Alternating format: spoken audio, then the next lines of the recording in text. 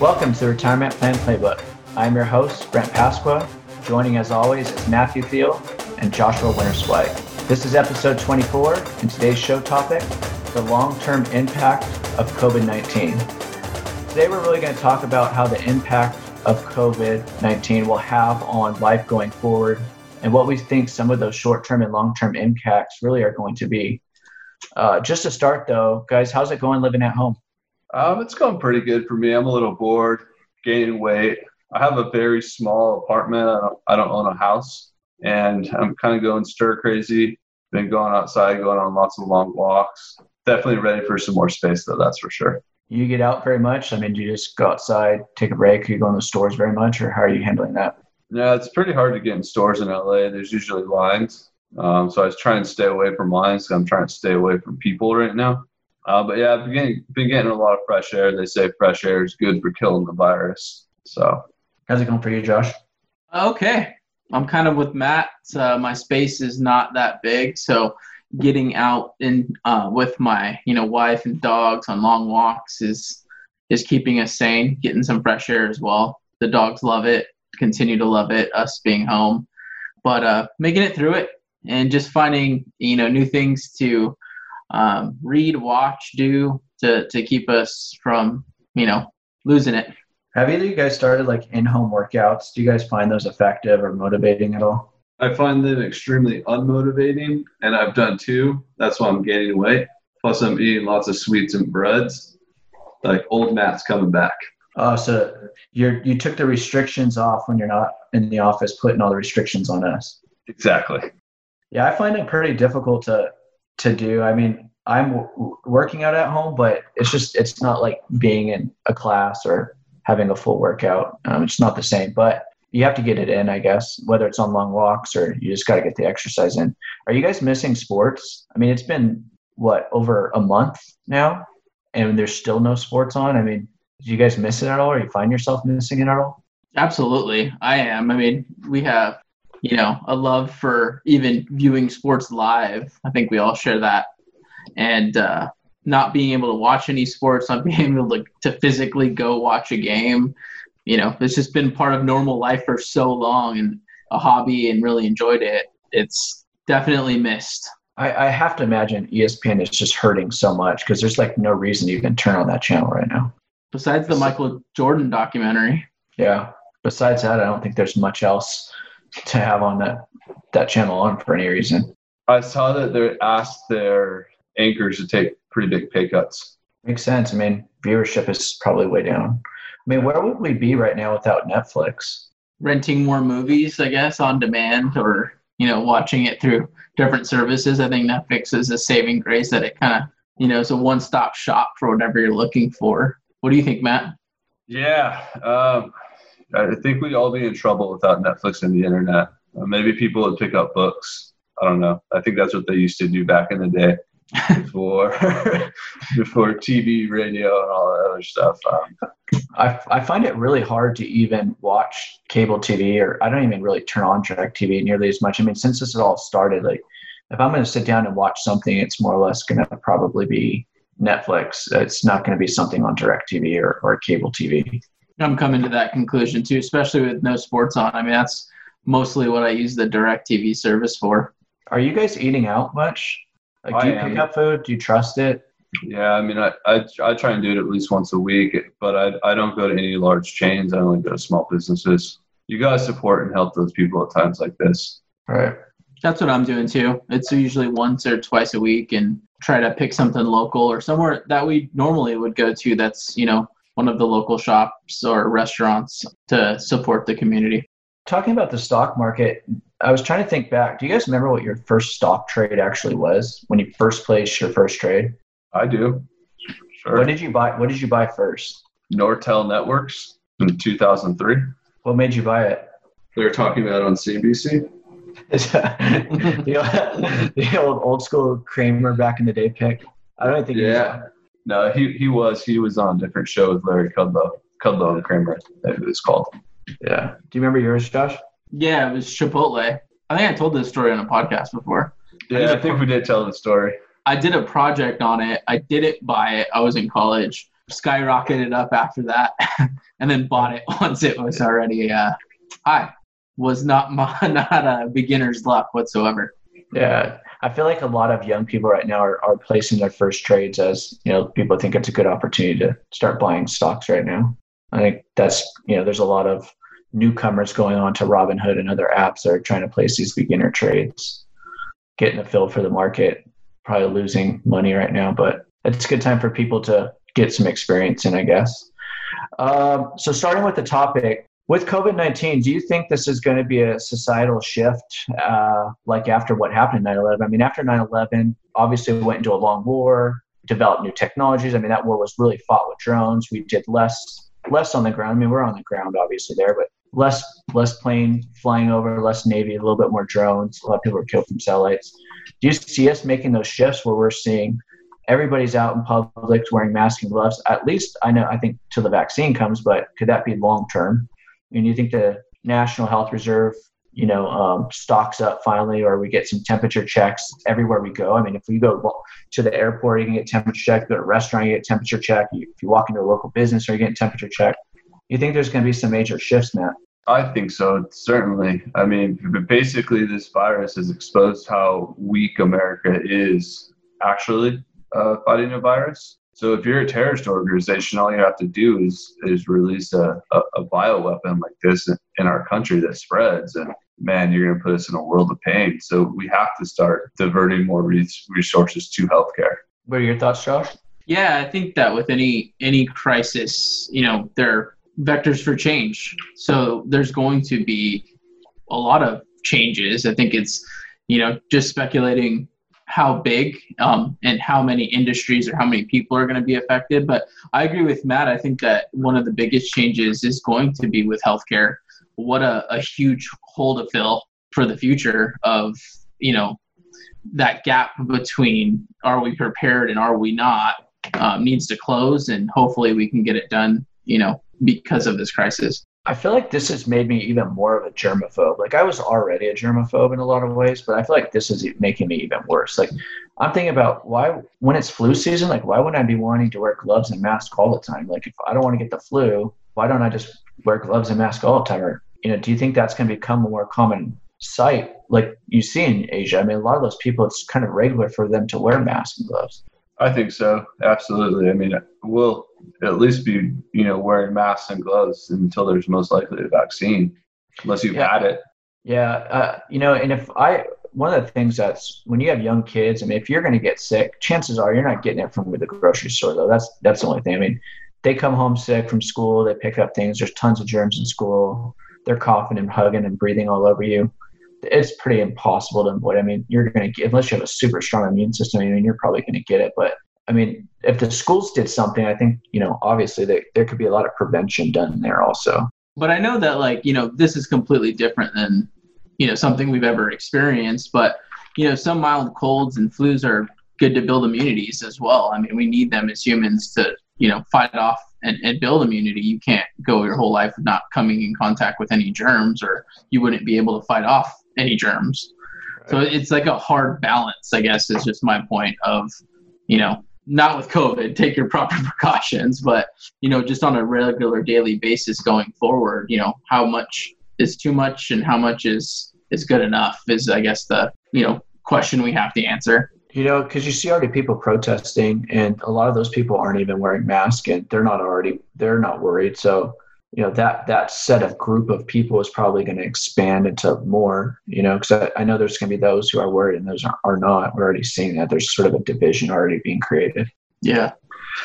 So I guess then, what is your opinion on the impact of COVID in the working environment? Like, if you look at blue collar jobs versus white collar jobs, or essential businesses versus non-essential businesses, what do you think some of the differences we're going to see in the workplace environment? That's a good question, Brent.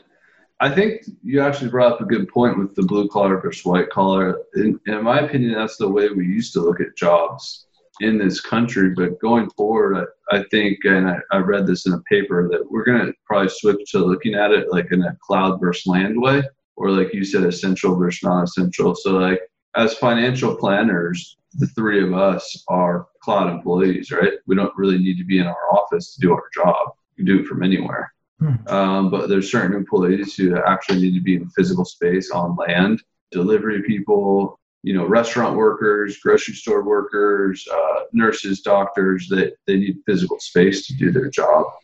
So it's going to create a really interesting class system. And, a lot of people are starting to predict that this could really end up hurting office space. So commercial real estate over the next, 10 to 15 years might not do so well. Yeah, it makes you wonder, for business owners, do I need all that space? And really forcing everyone to see if their business is really cloud or can we work remotely? And, it seems like a lot of businesses, from what I've seen, have found success with the internet and all of the services that come with it of managing the business going forward. So that's a really good comparison to the blue collar to white collar now to the cloud and land.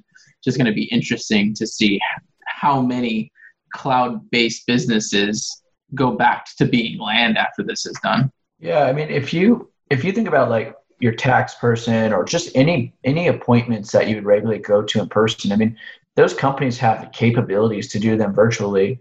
You don't have to drive, you don't have to go sit down, you don't have to wait and then do the appointment and then drive back. You cut your time by 60%, 70%. Would you rather be doing that than driving to those appointments and doing them in person? Yeah, you're definitely more efficient when you're working, via the cloud or just doing everything virtually. And in a way, because no one's driving, like you said, it's good for air pollution. It's, I just have to imagine, like, if I have an appointment that I could see that person, for example, like I have I need to go get my taxes done, and the tax person wants to have some question. I know a lot of people do it by mail, but they don't need to be an in-person appointment. But let's say you have an in-person appointment. They say, hey, we'll just do it virtually. I mean, what most people want that, especially with California traffic and traffic all over. We just want to do it virtually, get it over with, be in your home and not have to drive. Makes a lot of sense. I think it also just depends on the person. Some people like that personal interaction. But what COVID-19 is forcing people to do is to adapt to the virtual, right? You're forced to do it. So really answering the question of, do you really need that interaction that you thought you liked? But I know, like, even just me personally, for some things or some services that I do, I like to meet face to face. There's something that's still valuable with that, but I'm definitely going to think twice now more as if that's really worth it going forward. It's now forced me to, take a second look at that decision. I think this whole situation is an introvert's dream right now. Yeah, totally. What do you think is going to happen with housing? You think things are going to start to get spaced out? I mean, do you think city life becomes less desirable?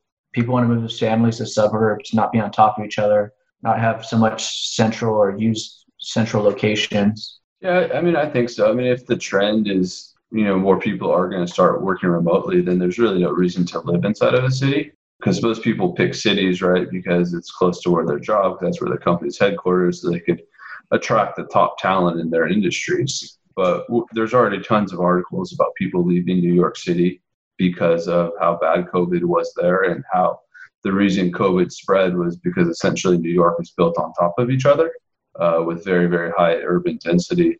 But going even further, I think we're going to see a lot of people migrate to the warmer states. The studies have pretty much shown that the weather up in Washington, Seattle, San Francisco, or even how it's been here in LA for the past month, 60 degrees or less, is really good for the virus spread. Whereas some of those warmer states that we're seeing open back up, the virus isn't spreading as fast. I have to imagine that a lot of people like the city environment, the city life. It is a fun-paced environment to live in. So I have to imagine, obviously that still becomes very desirable, but I think now there's this whole other reason to move outside of it. I mean, what's your thoughts, Josh? I think there's just another variable. I mean, a lot of the other reasons that I go into the city is for entertainment. So if it's for a concert, if it's for a show, if it's for sports, dining. So if this stays around or comes back, let's say in the fall, even worse, or, we have another COVID, that's going to make me again think twice about going to the city, right? It's just the risk is greater and the benefit's just not there. So I think that variable of it just kind of depends on, how long this sticks around and if this is going to be more normal than it's not. The next question I have is really, and that leads into the next one on live events. I mean, with sports being paused and then having these massive stadiums, which are just obviously you're exposed to everywhere. Concerts are the same way, festivals, outdoor markets, places where they're high density, lots of people. Do you think this changes that environment also long term? Yeah, I definitely think so. I think that live events, sports, concerts, those music festivals, conferences, those are going to be the last things to reopen. There's just too high risk. And like, who really wants to go inside of a, NFL stadium packed with 100,000 people right now? Like, it's just not smart. And there's no way for them to control really who's going in, right? Like temperature checks, yeah, that sounds great, but is it really realistic? Probably not. I mean, you already line up at the gate and wait to get in for a long time. I can't imagine what that would be like, trying to temperature check everybody. Just get secure through security is a pain. But I think that like open air stadium, I mean, people are still going to have that love for sports and still want to do that. So eventually, now we're already seeing a lot of sports leagues, delay this for, the months already. But I think that open air stadiums will just become even more popular. Like, do you want to be in an arena or would you rather be in an open air stadium when it's 90 degrees outside? When we talked about like the heat and just open air. So I definitely, though, I agree with you. It is going to have a major effect. I think it's just going to cause a lot of change. Mm-hmm. Yeah, it's interesting because everything's changing so fast right now. Like, every day we're learning something new. And then you start to wonder, like, are these going to be long-term impacts or are all these going to be really short-term impacts? Because like some of this, once you have the vaccine, I mean, somebody would be like, we want to go back to normal life, pack a 50,000 stadium indoors. Who cares? We're not really worried about it until something else happens again. And then there's others that are like, you know what? These are just, it's too many people packed into a tight place. What's short-term to you, Brent? Short-term would be until there's a vaccine. So 18 months, 12 months from now, they can get it out quick enough, but that's a long time. I mean, that was what my thought was, that's a long time. That's not just a short amount of time, 18 months, let's call it 2 years. Right. Yeah. What about another interesting one? And that's travel. Cruise ships have been hit so hard. Amazingly, I think there's still some cruise ships out there that are still traveling, which is just mind-boggling. But hotels have been hit, airlines, obviously, Airbnbs, those are in trouble. What do you think happens with travel now? I think it'll bounce back. People still are going to want to travel. They're going to want to get out of their homes. They're going to want to take vacations. It might take a little bit longer for travel to bounce back. Let me give you an example. We all live in Los Angeles, or a suburb of Los Angeles. You take a pretty nice trip going up the coast of Santa Barbara, right? If you want to get some different beach time, or going down to San Diego. Mm-hmm. So maybe that's the trend for a while. But eventually people will start going back, go to Hawaii, go to the Bahamas, travel to New York City, travel to Paris. But as for cruise ships, I mean, I will never probably ever get on one of those again in my life. I don't see the upside, but I know people like them a lot, and I know why they like them. They're very, very popular with the older retired set who likes to travel. They're easier. Yeah. It provides a lot of convenience, but I'm with you on the cruise lines. Like, can they even survive this, or how many of them are going to survive? We're talking about a 2-year time frame or 18 months. But just listening, to your comments, Matt, does that, allow Airbnb to bounce back fairly quickly? You can sanitize an Airbnb. You're not around a ton of other people. Let's say even like a hotel room, and take a trip where you can drive a couple hours and spend there. And does that help Airbnb going forward to kind of capture the people who still want to travel but don't want to get on a cruise ship or an airplane? I think that if Airbnb owned their properties, they'd probably be able to make it out. But the fact that they don't own their properties, man, they're in serious trouble, because it's a third party, right, who owns the property, and we don't know how leveraged they are. So we could see a lot of those Airbnb homes starting to hit the market for sale as the owners run out of money. I wonder also how like people who are just retiring are starting to think of like their travel goals. Because one of the questions that always comes up when we do retirement planning is, what do you want to do travel wise? And, where are these destinations that you really want to go? And is that going to become more localized? those travel destinations really going to change? People's thought towards them going to change? I mean, is it just too risky to be traveling? I know in the short term, obviously the answer is yes. The long term, do you think it really impacts retirement goals with travel? It just depends how adventurous they are, right? Some people, like, once it's probably safe and like you say, there's a vaccine, they'll definitely go on those dream trips. But for others, they just might be like, hey, I'm happy with, local trips. Mm-hmm. But I think that, like, just because it's still going to be fresh in your mind, this isn't going away, and your memory is going to potentially hold you back from traveling to certain parts of the area, maybe that were just even hit harder, like Italy, and not to take anything away from them, but that was an area that was hit extremely hard. So that thought's going to cross your mind. I know it would mine if I was planning a trip. So I think, yeah, it's going to be hard for hotels, airlines, them to make it out of this, because not people, any of these, just like in live events and sports and concerts, not very many people are going to want to go to these high density areas and get packed in with hundreds of other people. I mean, it's not safe to be in, and this isn't going to go away anytime soon. What do you guys think happens with the global economy, stock market, global trade, manufacturing going forward? What do you think is going to happen here? Yeah, for the economy, a lot of people are very optimistic. They think this is going to bounce right back. We've kind of gone through this show, and it's basically like, well, I think to summarize it, we'll see what happens when there's a vaccine, right? The economy is probably going to take a while to get back to where it was. Remember, for every person who isn't afraid of COVID, there's probably 10 people who are afraid, and they don't want to go outside, and they're not going to go back to restaurants. And instead of going to the store to get their food, they're going to order it online. And we're making all these big shifts. So it'll take some time for the economy to work this out. As for the stock market, it's way too hard to make a prediction on what stock prices will do. You're going to end up looking like a fool. But I wouldn't be truly shocked, because I know people want predictions. If we get a time like, the 2000s, where 2000, 2001, 2002 kind of didn't go anywhere. Yeah, I mean, you're not going to take a stab at the projections of the recovery, because we have this recorded. So, I mean, we can always go back to it and play it when you're wrong. But Matt, do you think that, like, even where stock prices are at today, like, what's your thought? Like, we've had a really good bounce back from our lows. I mean, are you surprised, or what's your, not a prediction, but do you think it's, accurate to your long-term economic view? I'm not surprised we went back up, right? Because stocks always overshoot on the downside and overshoot on the upside. But over the long run, I wouldn't be, shocked if 2 years from now we're talking stocks are in the same spot.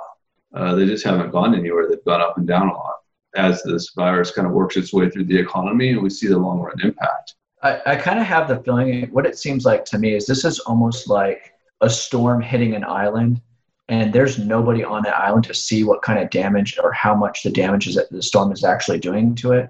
And it's not until really the storm passes that you're going to be able to get a good idea of how much damage was actually done. Is that a fair assessment?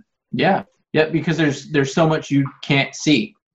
Just looking at it even from an overview or down a major street, there's still so much damage that storm did. And I guess that was one of the points that I wanted to make, was that the trickle down effect that this is going to have is we can't even quantify that yet. So how can the stock market or any other index or economic data really predict the trickle-down effect that hasn't come, that we know is on the horizon? So it's just a lot of unknown, a lot of uncertainty. Do you think we're bringing a lot of manufacturing back? I hope so.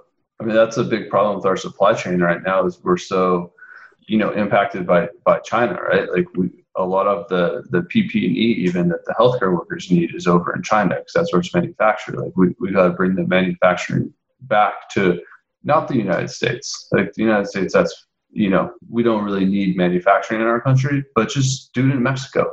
Do it a little closer to home. It doesn't have to be factories back in Wisconsin or in Michigan like it was back in the day. But even if you're able to not be so dependent on one country or one area, I mean, you could bring some back to the United States, you can bring some to Mexico, you could bring some to different areas, but you don't have to be dependent on one area, because as we've seen, when the pandemic hits one area and we still need medications and they can't make their medication, that provides a huge problem. Massive problem. But you're seeing that what I like to see is the opportunity being seized. You're seeing, certain manufacturers doing in America, masks. You're seeing them make hand sanitizers. That's not their primary business. So you see that there is space to support it here. So like you're saying, Brent, I kind of agree with you. Let's bring some of it back. We know that these manufacturers can produce, enough of what we need so we can fill that gap. And then there's more opportunity for, us in this country, and we'll be more stockpiled because obviously you can see there's not enough. There's a deficit in a lot of the products that, people are looking for through this crisis. I think we're going to actually finally find out how bad COVID ends up being as a global problem is once we start to see how much damage it does to poor nations. I mean, that's the scary part is, we here are going to have a lot of deaths. Obviously, we've already seen that, but we're shortage on resources, but we do have a lot of resources. Those countries don't have very many resources, and that's what's scary is what's it going to do to those countries? I mean, those could have impacts on them for decades into the future. I agree. The other question that I was thinking about that, I wanted to know what the long-term impact is going to be is how is retirement going to change for people? How much does this change for people's retirement? If I was older, and I'm getting ready to retire, I'm thinking, sometime within the next 2 to 8 years, I want to retire. I mean, or even 5 years, let's call it that. It's such a great time to retire right now, especially with the way the economy is going to change. If you're not great on technology, you don't want to see the big changes in your corporation, pull the plug and retire now. Go get that retirement dream home that you've been waiting for. Property prices are probably going to fall over the next couple of years here. Like, there's no reason to keep working if you're not happy or, if things are changing for your job. Yeah, there's a handful of clients that we've been working with that are within 6 months or a year and a half, and we've been prepared for them to get retired, and they're all moving timelines up. Some of them are just waiting for the dust to settle to help their businesses out during this challenging time. But it sounds like many people who are comfortably planned for retirement understand. I mean, I think we've all learned we could do with less right now. Most people are doing with less, spending less, having less items in their house. They're moving their retirement up and they can. I think that's a great point. What are your thoughts, Josh? Yeah, that's one big variable that I think is, if you are looking at retiring, in the next year or two, is you're being forced to spend less. Right? There's only so much you can spend on. And one other time in history, can you kind of say that? Like where you were confined to your house, you were quarantined, being forced to spend less. So now's a good time to not only work on retirement, the plan, your cash flow and your expenses. And we kind of know that you'll be kind of in this confinement for the short term. And there's still opportunity to retire. I agree with you guys both. I think hopefully the benefit long term is people just find out that they could spend less and live on less and enjoy on less. I mean, I felt that way as we've been in here for the last, 5-6 weeks. I mean, and do you guys feel the same way? Yeah, I think that was kind of clarifying even what I was getting at as well. Like it shows you that you can live on less. Yeah. Naturally. Any other ways you think that can change retirement? Other than people potentially, that younger generation, we call them under 45, under 50, changing their view of how they want to live in retirement, if they've even thought that far ahead yet. Like I said, I think we're going to see a big move to the warmer states and potentially more remote work. So maybe instead of, buying that house in the city and then buying a retirement home in the future, you just pick your retirement home right now and go move there and work remotely. I could see something like that playing out. Yeah, I guess there's so many things that can happen in the short term. There's so many changes that can happen. And it looks like, the long term, there is going to be long-term impact. But also, I mean, there's this chance that we could all go back to normal and very little changes. But I think there's going to be substantial changes. And hopefully they're all mostly for the better. And we learn from it. We grow as a nation and as a society, and we grow from there. So thank you for listening to the Retirement Plan Playbook. I'm Brent Pasqua, joined by Matthew Thiel and Joshua Winterswijk. If you enjoyed our show and want more information, please go to retirementplanplaybook.com for the show notes. It also has links for the show and more information. And then also, if you want to leave us a review on your podcast app, you can do that also. Thank you for listening, and we look forward to recording another show and talking to you soon. Bye-bye.